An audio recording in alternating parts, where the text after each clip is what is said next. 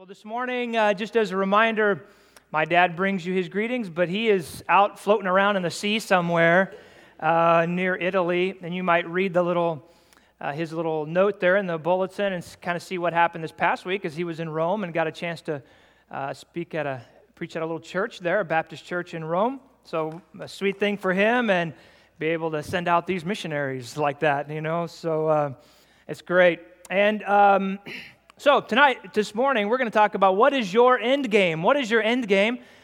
Last week, what is your end game, ladies? And then this morning, I'm going to narrow in on the men. What is your end game, men? What is your end game? What an important message, I think, for all of us today in the day that we live in. So last week, I was nice to the ladies. Men, I'm not going to be very nice this morning, okay? Just gonna bring it.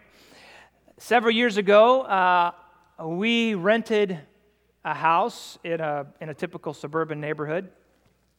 We were there for a few years, and we moved in, started getting to know some of the neighbors. I looked and I realized, I noticed something taking place around me. I soon noticed that my neighbors were locked in an epic battle. And in fact, you look outside your window, you'll probably notice it too. It was this guy on this side of us and this guy across the street over here especially, and they were just locked in this battle. It was the stereotypical American male battle. Who can outdo who? I'm going to get a truck. I'm going to get a nicer truck. I'm going to put in a pool. My pool's going to be nicer. I'm going to get an outdoor kitchen. You should see my outdoor kitchen. These two guys always really had to have bigger and better. They would stand outside and I'd watch them talk and face to face, belly to belly and get right to it and talk. I know what was going on out there. But here's the crazy thing. I'm an American man myself. And I felt myself being pulled into this strange battle. In fact, this is one of the moments that I believe God was really getting my attention, actually, about this materialistic mindset. And in fact, when I talk to my kids and I tell them there was a time that God had to discipline me, and they always are interested in that. Ooh, Dad got disciplined by God? Interesting. Let's hear this, And I remember this time. It was one night after people had left our home, and we were standing out saying goodbye to people, and we were getting ready to go back inside, but I was standing outside, and I said, this is a very nice neighborhood. It's very clean. And this is a really, really nice street light that we have right here next to our house here. I mean, that's just so safe, and that just makes everything feel so nice at night and secure. And man, I was just at peace, and I just went inside in this nice place and just felt so good about that. I went to sleep, and the next morning, everybody's getting ready to go to school, and I said, all right, kids, get out there in the car, and we got to go. A few minutes later, they came back in. Dad, the car's not out there. I said, quit messing around. Get out, get in the car, kids. Let's go. We don't have time for this. Quit.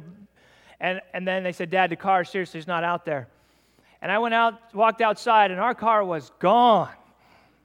Boy, that takes you a minute to even, register and kind of come think, where did I leave it somewhere? Did I put it somewhere? Where is this car at? And I realized, okay, our car is gone. Somebody actually decided it was going to be their car, I guess. And so our car was stolen. Literally, the time I was focused on the safe and nice and clean neighborhood that we were in. It was, and I sensed over the next couple of days that it was the Lord allowing something to happen in my life to remind me. I just sensed this so strong. Luke, who's your protector? Who's the one who's really watching over things? Who's the one allowing things? Is it that stupid street light out in front of your house? Is that really what you're trusting in? That street light, that's what's doing everything, huh?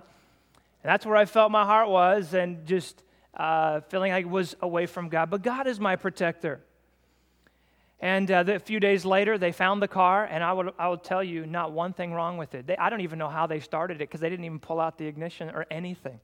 They just had to go from one spot to the other spot in town, and they just left it parked there, and they found the car. We went and got it and brought it home. It was like nothing had ever happened. So I sensed that God was just teaching us a lesson there. But is this what a man is all about now, becoming a man? Is being a man all about materialistic things? Is that what really it is, having nice things? Several weeks ago, I came across an opinion article that talked about the suicide rate among men, particularly white males. In fact, white males in America account for 70% of the suicide deaths. The author of this article claimed that the highest suicide rate in America was in Aspen, Colorado, known for their wealth and affluence. The writer of this article, who I don't think was a Christian, or at least not coming from a Christian perspective, is blamed in part here's what he blamed. He said, I blame the expectations of the American dream. He said, one of his words were, in America, we measure success by dollars and creature comforts. In America, we measure success by dollars and creature comforts. And the expectations to achieve that, in his opinion, begin to mount in the minds and the hearts of men. And then as the expectations mount, so does the stress to achieve certain things. And when they don't achieve those things, or when something comes crashing down or something happens, it becomes too much for them. Now, I think that the issue is much deeper than just that. And certainly, let me just say this morning with all authority that Jesus can cure any ailment that any of these men think that they have. Absolutely anyone. But I do think that this guy who was writing this article was recognizing something that was going on inside of men in particular. We men are getting sucked into a vortex where it's all about building a life here and now. A life of things, and a life of things you can see and touch. And for many men and women, their happiness and their fulfillment is tied to how they think they're doing on this earth. So if you lose your job, or you have some financial failure or whatever, it finally catches up to you and you feel completely devastated and absolutely empty. To many, really, then what we're saying here this morning is that life has no end game. It has no end game. It's all about the next temporal thing. It's just what's happening today, or the next dollar I can get, the next purchase, the next vacation, the next adventure, the next temporary thing. And that is very common, and it's a horrible place to be. I think we could all agree it's a horrible place to be in our life. Relying on a material item or something that we can hold or touch or see to give me satisfaction, man, that's a horrible place to be. But all of us deal with this in one way or another. You say, Pastor Luke, listen, I know money and material stuff cannot buy happiness. If there's one lesson I know that material stuff doesn't equal happiness. Well, then here's my question. Let's be honest this morning. Why do you want more of it? Why do you want more of it? Let me be very clear this morning. Money is not bad. Wealth is not bad. Stuff in and of itself is not bad. Money itself is amoral. It's not a moral thing. It becomes a moral issue once it comes into the possession of a man or a woman. How we view money and what we do with it is what God is really concerned about. So, here's the question. Does God want everyone to be poor? Is it even possible to pursue success in material things and have material things and still be a man of God? Is it possible to have those things and still be a man of God? Can wealth and God coexist? Well, these are some questions that men who want to follow God, who really do deeply want to follow God this morning, and I'm hoping there are men like that in here, that they might be asking those questions. How do we make that, those two coexist? How do I become a man like that on this earth? So today we're going to look at a man in Scripture.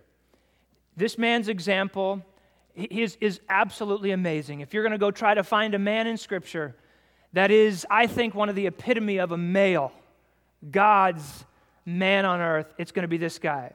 He was able to handle great wealth. He built a great life on this earth, and he also lived a life that was very pleasing to the Lord.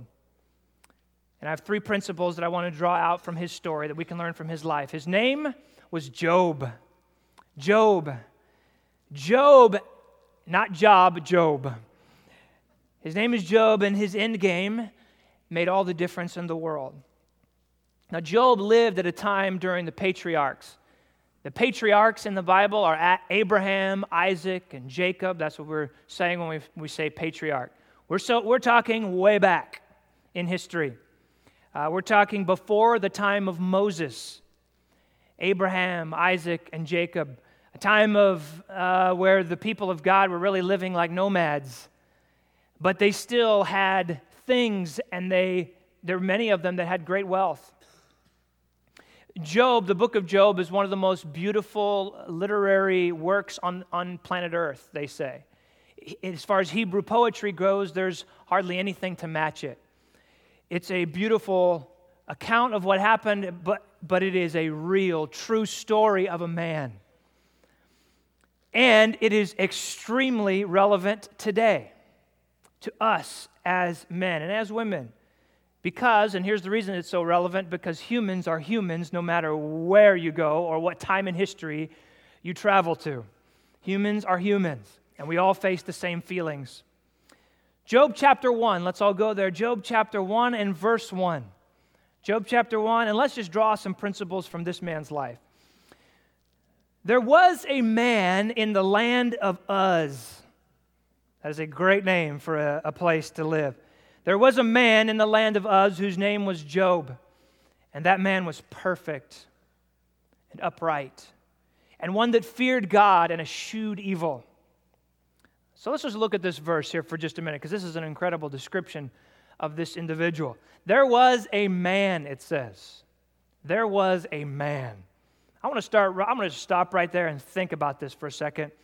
Because that is the first thing to notice. This is a man. This is a real man. A God-defined man. God is about to launch into a definition of a man who is pleasing to God. Everyone has their definition of a man today, it seems like. In our day, manhood, I will say, in my opinion, as I look around, manhood itself is being hijacked. And what it means to be a man is being hijacked. You know, today there's a lot of talk about toxic masculinity. And a lot of the people that are talking like that and using phrases like that are people who want men to be more like women. But since God made man, He is the only one that can give us a true definition of manhood. No one else can give us a definition. Not even another man can give me a definition.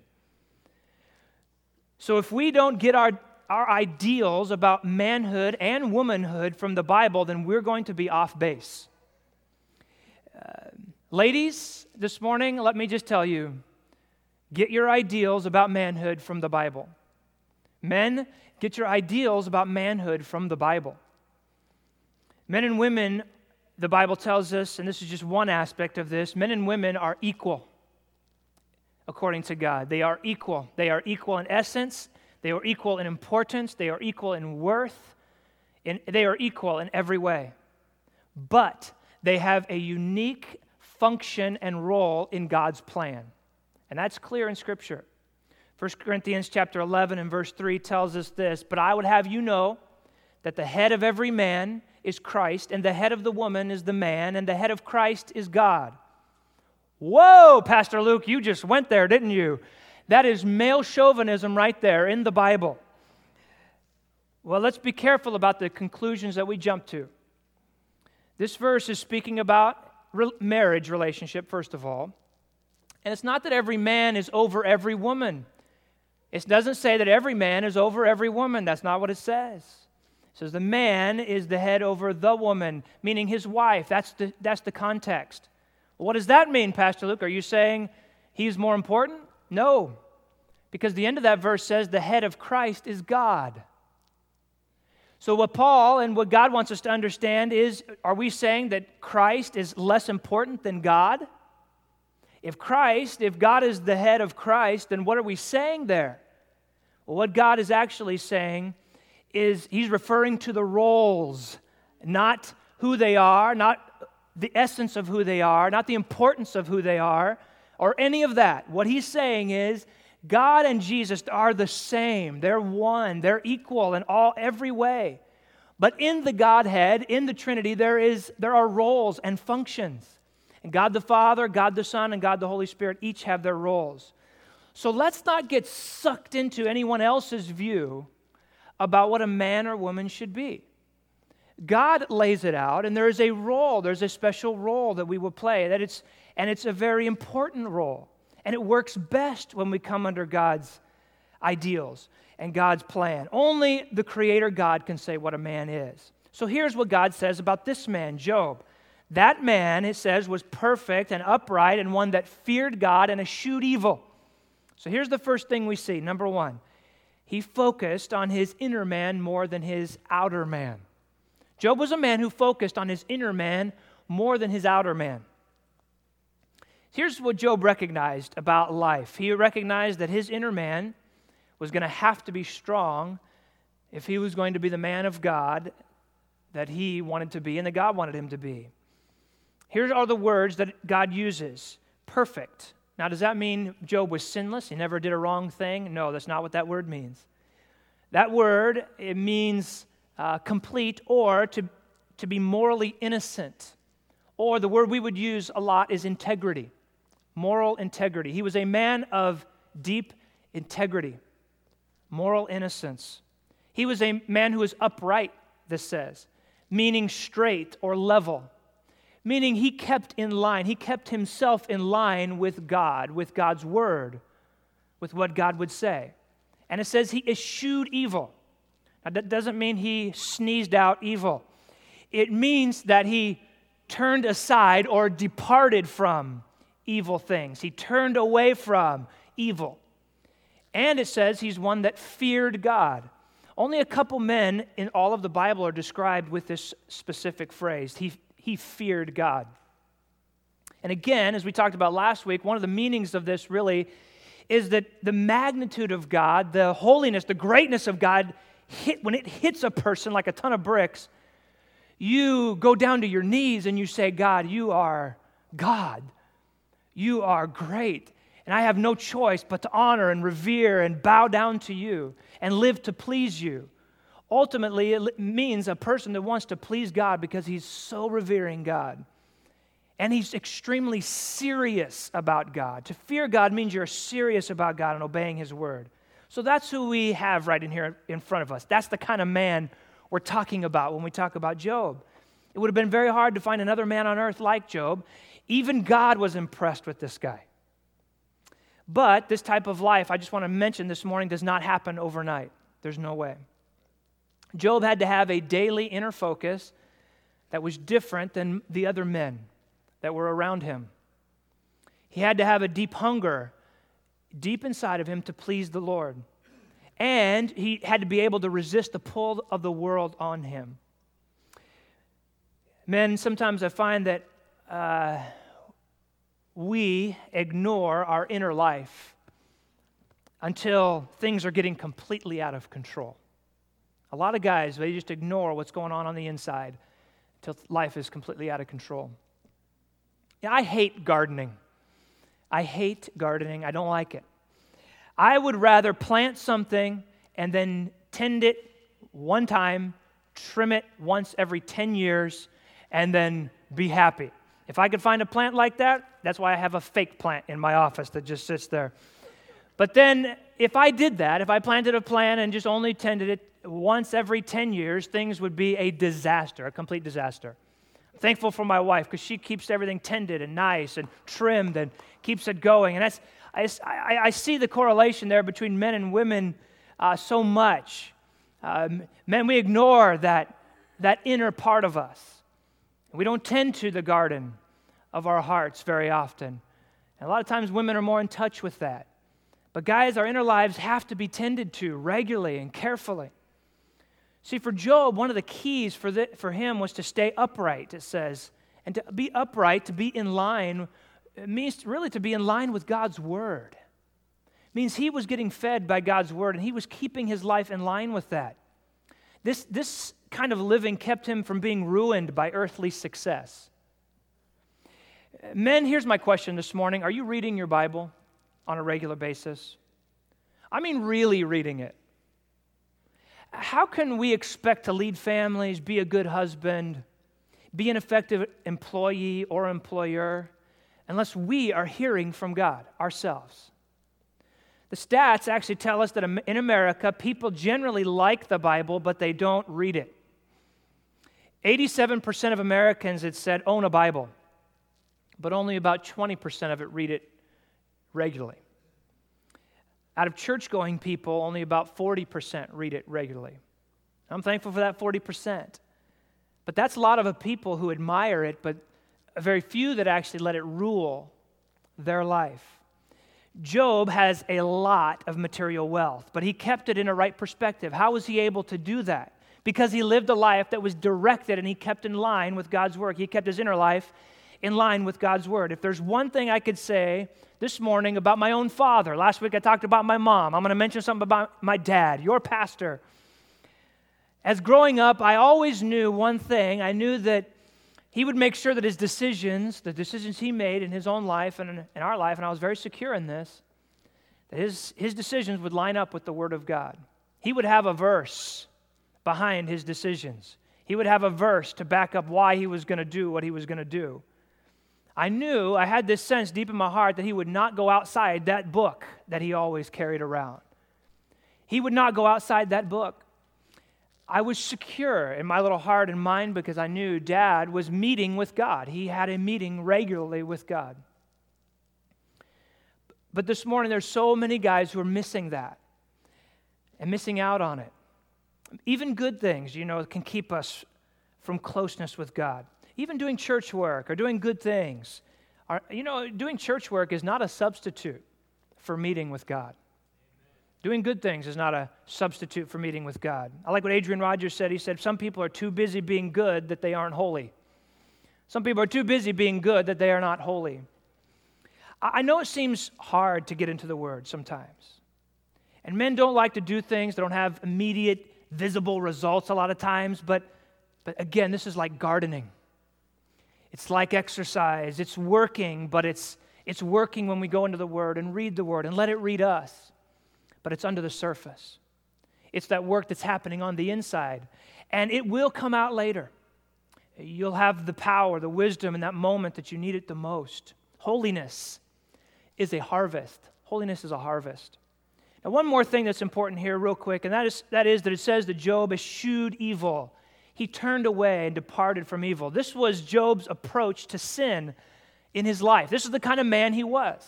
If evil would be coming and knocking at his door, he turned and departed. He ran. That was his approach to sin.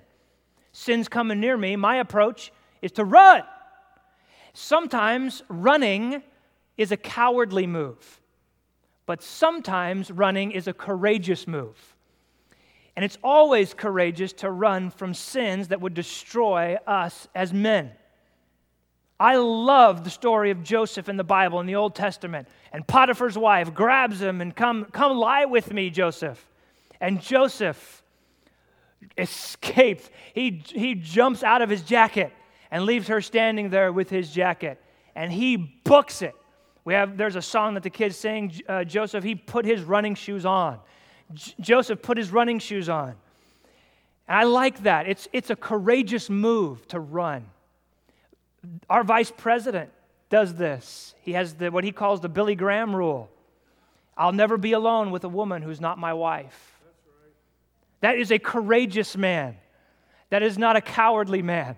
That is a courageous man. That is a man who is willing to run. I like what a lot of men do for internet filters and accountability partners. It takes a courageous man to care enough about his inner man and the choices that he's making. It takes a courageous man to make those inner choices and to care enough about his inner man. So guys and ladies and everybody in the room, what is it in your life that might be corrupting your inner man? There was a family in Texas 8 years ago who decided it would be a really good idea to buy a pet lion, a really cute little cub. And they somehow were able to do this, and they brought it into their apartment. And they had this little lion, and it grew, and it became their friend and their pet. And one day, they slipped out of their apartment at night just to go talk to a neighbor for just a minute. And when they came back, they went into the baby's room and found that the lion had eaten off the fingers and toes of their baby. Some of us are keeping lions in our house. Some of us are keeping sins. Some of us are keeping things that are just going to be eating and gnawing away at us and destroying us. And we have a pet. We think it's cute. We think it's okay. We think we can handle it. We think we can tame it. But you don't invite a lion into your house. You don't sit and debate with a lion. You don't sit and have dinner with a lion. You run from a lion. Because any man, the most outstanding men I know, are the ones who work hard on their inner life. And those men that do that, every single effort that they make pays off. Because this inner life, our inner life, plays into everything else. In fact, it's the secret to everything else. Psalm chapter 25 and verse 14 says, "The secret of the Lord is with them that fear him, and he will show them his covenant." In other words, the man who fears the Lord sits in counsel with the Lord. You sit in counsel. That man is going to have a divine direction from the Lord. He's going to hear from God. We'll never be a man like Job until we take our inner man seriously. Then the next thing is that what we see in Job's life, and this unfolds a little bit more about who he was. And that leads us to number two. The number two principle is he didn't sacrifice his family. He sacrificed for them.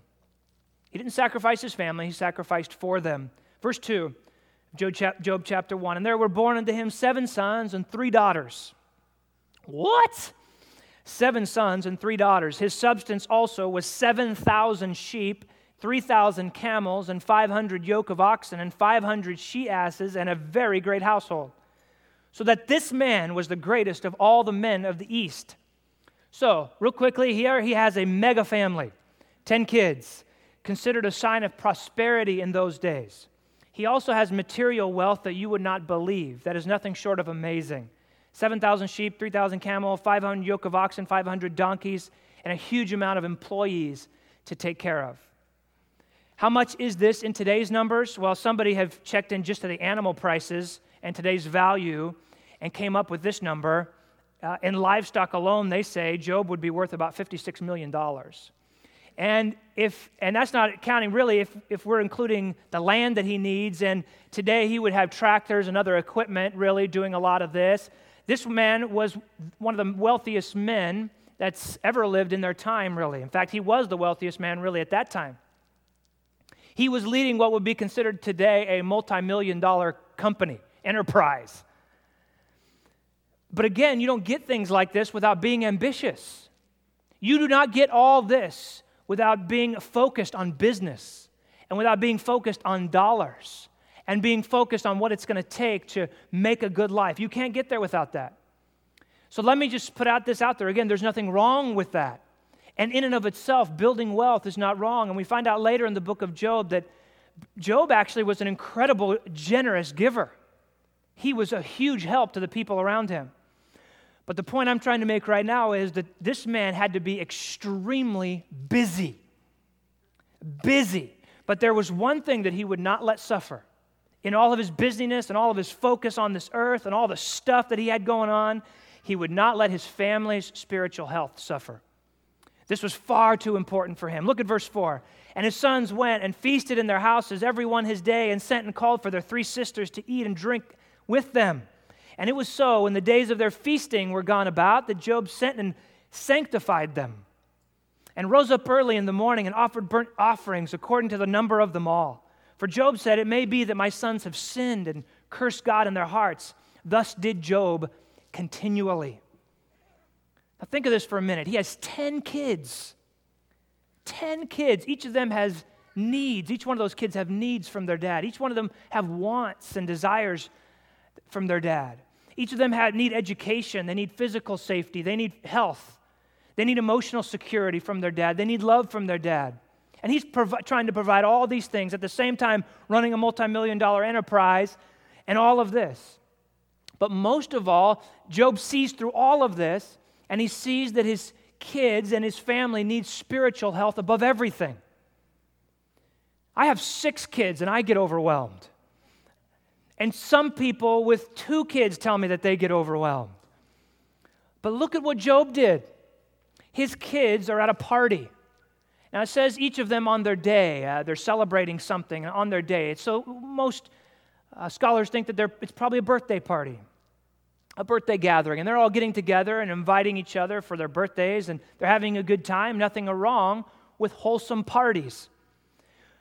But Job knows that there's something about even good parties, that even good parties can lead to a focus on fleshly things. Our flesh can kind of get carried away.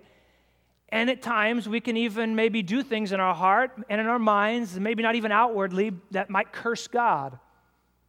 Might curse God in our heart. And we might get carried away, taking God lightly. Say something or think something in our heart or do something that's just sinful in our hearts.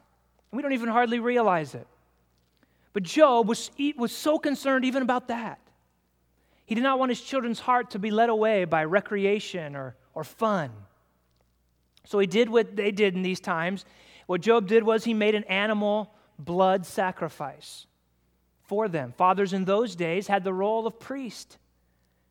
And he would stand in, as the priest, he would stand in for them before God and sacrifice this animal. And the picture was that all sin needs a blood covering. Jesus came along a couple thousand years later and died on the cross, and this picture what Jesus was going to do as the lamb. But the point is that sin leads to death, and we have to have that sin covered. So Job, made sure he was doing this. That's a new name for Job, Jim. It's his nickname. But it says here that Job continually did this, and he led the way in his family in worship. He was the leader in worship. Now, the point of putting this description here, God putting all this in here, it was obviously just to point to us, say, look at what kind of man Job was. Why would God tell us this unless he was trying to say, look at what kind of man this was. He cared about his kids' hearts, even the secret things, even those things in their heart. How serious he took his God-given role. Now, biblically speaking, who has the primary responsibility of spiritual training in the home? The man. God called Adam first. Now you think about this. After Adam and Eve sinned, who did God said he didn't come looking for Eve first. He came looking for Adam first. Adam, something's happened. I'm going to start with you. I'm holding you responsible for what's gone on here. Abraham was given the role of training, Genesis chapter 18. Moses gave it to the fathers in Deuteronomy chapter 6. Paul gave it to the fathers in Ephesians chapter 6. The biblical pattern is that men are held responsible for the spiritual things that take place in the home, the spiritual training. You see, leadership and being a head of a home is not about being the boss. It's about who bears the burden of responsibility for what goes on. That's what it's about. And in the case of a home, God is going to look to the man. Notice that Job took the lead in his home. He wasn't just telling them, do this, do this. He was doing it himself. He was the lead worshiper. He was the lead prayer. He was the lead lover.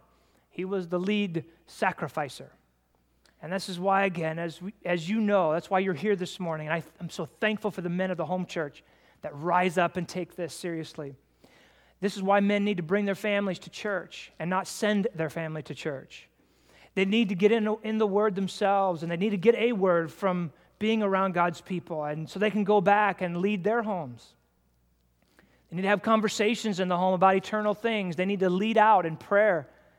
They need to lead in Bible reading and devotions and things like that. And whatever the sacrifice, Job is thinking, I'll do it.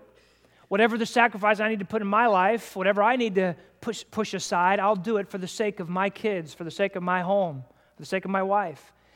This is a man that had an eternal outlook. He was not focused on things. He was not focused on wealth, though he had those things. He really cared about what God thought. He wanted to please the Lord. Because really, who cares about those things in the end? You may remember, real quick, that horrible story that happened a few years ago in Stanford with a young man who violated a young woman. He violated her, and an unconscious girl.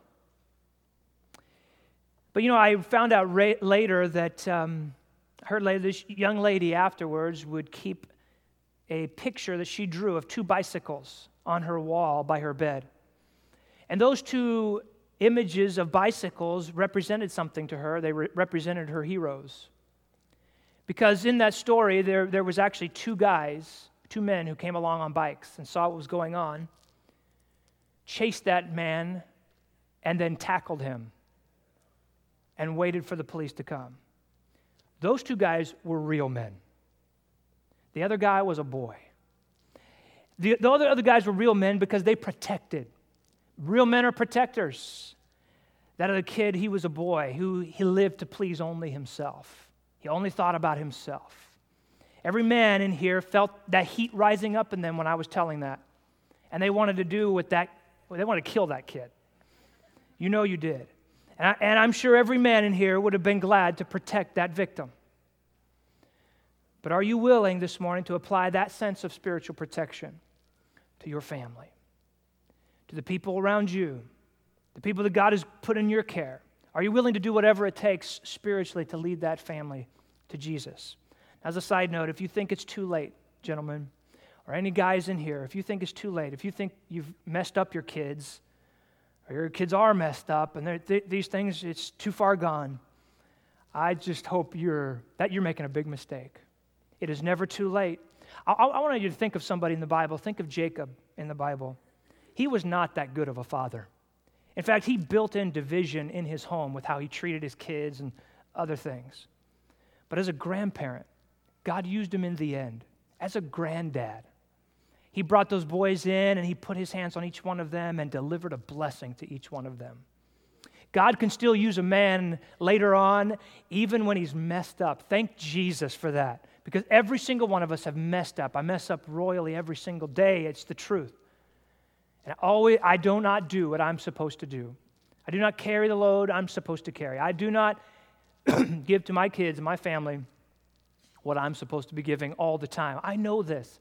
But that doesn't make me say, I'm just going to take a back seat and forget it. I'm just giving up. That's not what a man does. In fact, the Bible says in Proverbs chapter 13, verse 22, a good man leaveth an inheritance to his children's children. As home leaders, I think we need to have a 3-generational view. Not just a 1 generation, not just 2 generations, but 3 generations. A man's inheritance should always be a spiritual inheritance first. That's what the Bible talks about. Remember, Job wasn't a pastor. He didn't have theological training. He just knew that his family needed God continually. And so he invested in them. I see lots of men sacrificing their family rather than sacrificing for their family. Don't be one of those. Don't be one of those. Everything costs something. We have to decide, what will we give up? Putting Jesus first in our lives will cost some time. It'll cost some energy away from hobbies and work and things like that. But material possessions also will cost time and energy away from Jesus and away from family. What are you going to sacrifice? So men, your wife, children, grandchildren, and others need you to be the lead sacrificer in your home and in your family. And then lastly this morning, something about Job. He had wealth, but wealth didn't have him. Thank the Lord for that. Thank the Lord for men like that. The devil was under the impression about Job, like lots of people, that Job's material wealth was the source of Job's happiness and the source of his devotion to the Lord. Now, we don't have time to go over the rest of all the verses, but let me summarize what happens next. In the next few verses, it gives us a glimpse behind the scenes into the courts of heaven. And it opens up and shows us what's going on with God and dealing with Satan. Satan thinks that if he strips Job of all those blessings, that Job is going to curse God. He will curse God. And here's why the devil thought that was going to work. Because it's worked before, and it works all the time. Probably works for a lot of men and a lot of women. I'm going to take away some things, and they're going to curse God. But God knew that Job was different. So God allows this test to happen for even greater purification in Job's life. And the only thing Satan was not allowed to do was to touch Job's body. But he could do anything else to him. And this tells us that, by the way, that God is a sovereign God. He rules over everything. He is in control of all things. He is not the cause of all things that happen, but He does allow all things to happen. The amazing thing is here that Job goes through the loss of everything he has, and you know the story, you probably heard it. He loses everything, all that he has, but he doesn't end his own life. He doesn't end his own life. So let's look at how all this plays out. We're just going to look at the last few verses here, starting in verse 13. And listen to this, how this plays out. And there was a day when his sons and his daughters were eating and drinking wine in their eldest brother's house. There came a messenger unto Job and said, the oxen were plowing and the asses feeding beside them, and the Sabeans fell upon them and took them away. Yea, they have slain the servants with the edge of the sword, and only I, am escaped alone to tell thee. While he was yet speaking, there came also another and said, the fire of God is fallen from heaven and hath burned up the sheep and the servants and consumed them, and I only am escaped alone to tell thee. While he was yet speaking, there came out another and said, the Chaldeans made out 3 bands and fell upon the camels and have carried them away, yea, and slain the servants with the edge of the sword, and I only am escaped alone to tell thee. While he was yet speaking, there came also another and said, thy sons and thy daughters were eating and drinking wine in their eldest brother's house, and behold, there came a great wind from the wilderness and smote the 4 corners of the house, and it fell upon the young men, and they are dead. And I only am escaped alone to tell thee. How would a man like Job react to this? He had done everything right that he knew. He had done everything he knew to do that God wanted him to do, and yet now everything that God had given was taken away. Now, if Job in that moment, if his life was like a lot of us that put so much focus on material wealth, or like Jesus said, it consists in the abundance of things, a life that consists in the abundance of things. If that's our mentality, if that's the way we live, that's what Job, then this would be the end of him. But Job didn't have material wealth or even family as his God. Wealth and family weren't his God. God was his God. Here's what happens in verse 20. Then Job arose and rent his mantle, a sign of deep, deep mourning, and shaved his head and fell down upon the ground and worshiped. Would you worship in a moment like this? Verse 21, and said, here's what he said, naked came I out of my mother's womb, and naked shall I return thither. The Lord gave, the Lord hath taken away. Blessed be the name of the Lord. In all this, Job sinned not, nor charged God foolishly. Wow. When material things or people become a God over a life, then our life is over when those things change. But when God is our God, then we can say these words, though they may be difficult even to spit out. The Lord gives and the Lord takes away. Blessed be the name of the Lord. Even though we have to say them through painful tears. See, this all really comes back to who you're going to give your heart to. Which God will you serve? The God of money or the eternal God? Job did not see this coming. And I just want to remind everybody this morning, and I am a bright side kind of a guy, okay? I'm a bright side guy. But I have to just say this morning, I feel like. You may not see your day coming. Your day could come at any minute. Your Job day could come. Here's the question. Are you focused on the right things? Where's your heart? Let me leave you with 3 words to remember for the men that like to take this seriously. And what can we do as men day after day? It's a powerful few verses in the Bible. that give us these three words, and this will help us beat this God of love for money and love of possessions and what so many men are caught up in, this net. Here are the three words: flee, follow, and fight. Flee, follow, and fight. Flee, follow, and fight. You know, some people think the Bible is outdated. You tell me if this doesn't sound like today, what we just looked at, and then now what we're about to look at right now. 1 Timothy chapter 6. 1 Timothy chapter 6, starting in verse 9. But they that will be rich. Now notice real quick, that does not say they that are rich. It says they that will be rich, mean they're envying riches. Greed. They that will be rich fall into a temptation and a snare, a trap, and into many foolish and hurtful lusts, passions, that drown men in destruction and perdition. Drown men. Man, that is so descriptive of what I see. Men drowning.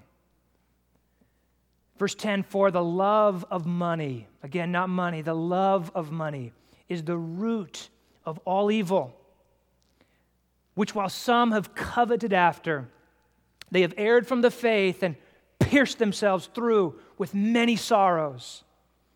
Pierced themselves through with many sorrows. That is a description of men, so many of the guys you work with, so many of the neighbors that you have, so many of the people around you.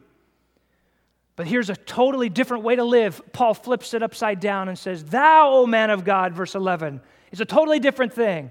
But thou, O man of God, flee those things. Flee, just run from those things. Run from the love of money.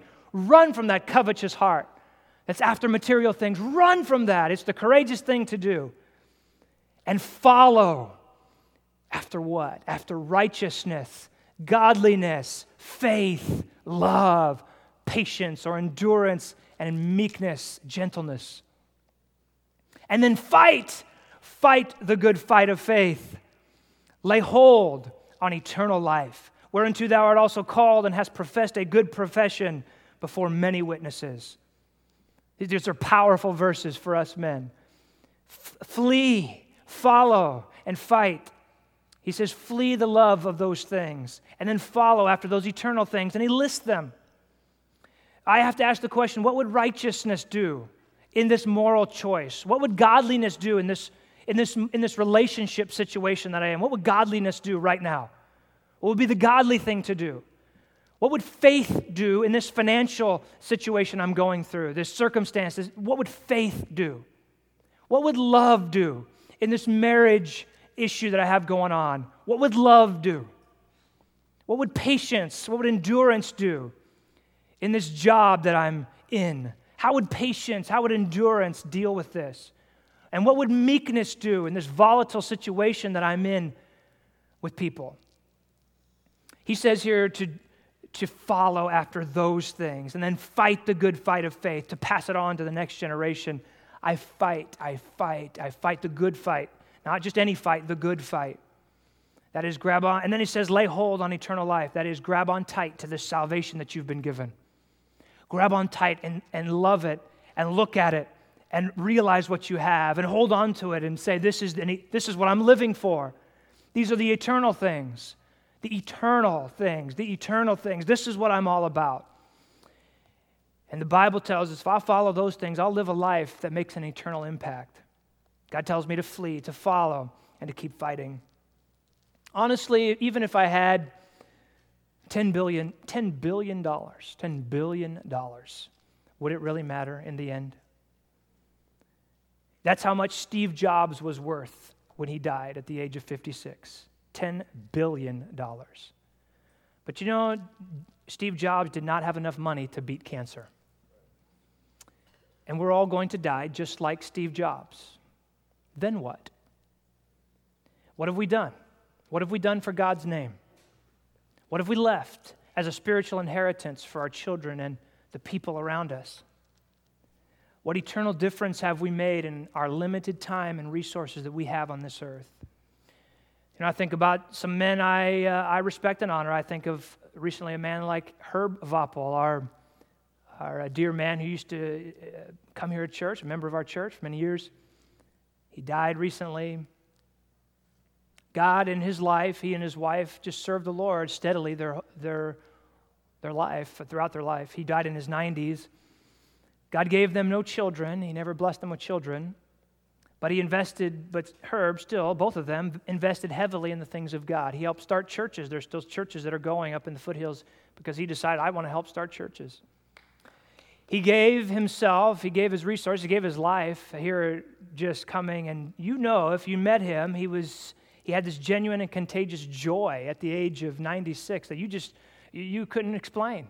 His wife had already died, and I remember standing there talking to him, literally, I think the day or two before he died, in his hospital bed, and talking to him and just stroking him and saying how much I appreciated him. And he said, I can't wait to see my wife. I miss her so bad. His wife died, but that didn't take his faith away. It didn't take his joy away. He was still then just asking me right then, how's your wife doing? How are things going for you? And even in his death, he was giving. And one of the reasons I bring this up is because it's so sweet. Just this past week, we got a check in the mail that came from Herb Bopple, because he had put after his death that he wrote it in that this amount will go to help build this building over here. And that's what kind of guy we're talking about. A kind of guy that has an eternal outlook, the kind of guy that was looking ahead before he even died. This is the kind of guy that had something in him, that saw the big picture, saw the right picture. And right now he's enjoying the blessings of a life that was focused on eternal things. People are, I'm sure, coming up to him and thanking him for a job well done, thanking him for what he did on this earth. Imagine if every Christian man stepped up and we broke that cycle of trying to be like the next guy. And I know many of you are. And I want to thank God for you. Many of you in this room, you guys, I'll tell you right now, you're heroes of the faith. You're the kind of guys that look past that stuff and look deep into the heart of what God is doing. But if anybody in here, or any of us, even just a little bit, like I have, if you've allowed things or people to become a god at times, then it's time to give God back his rightful throne. You might need to resurrender your heart even today.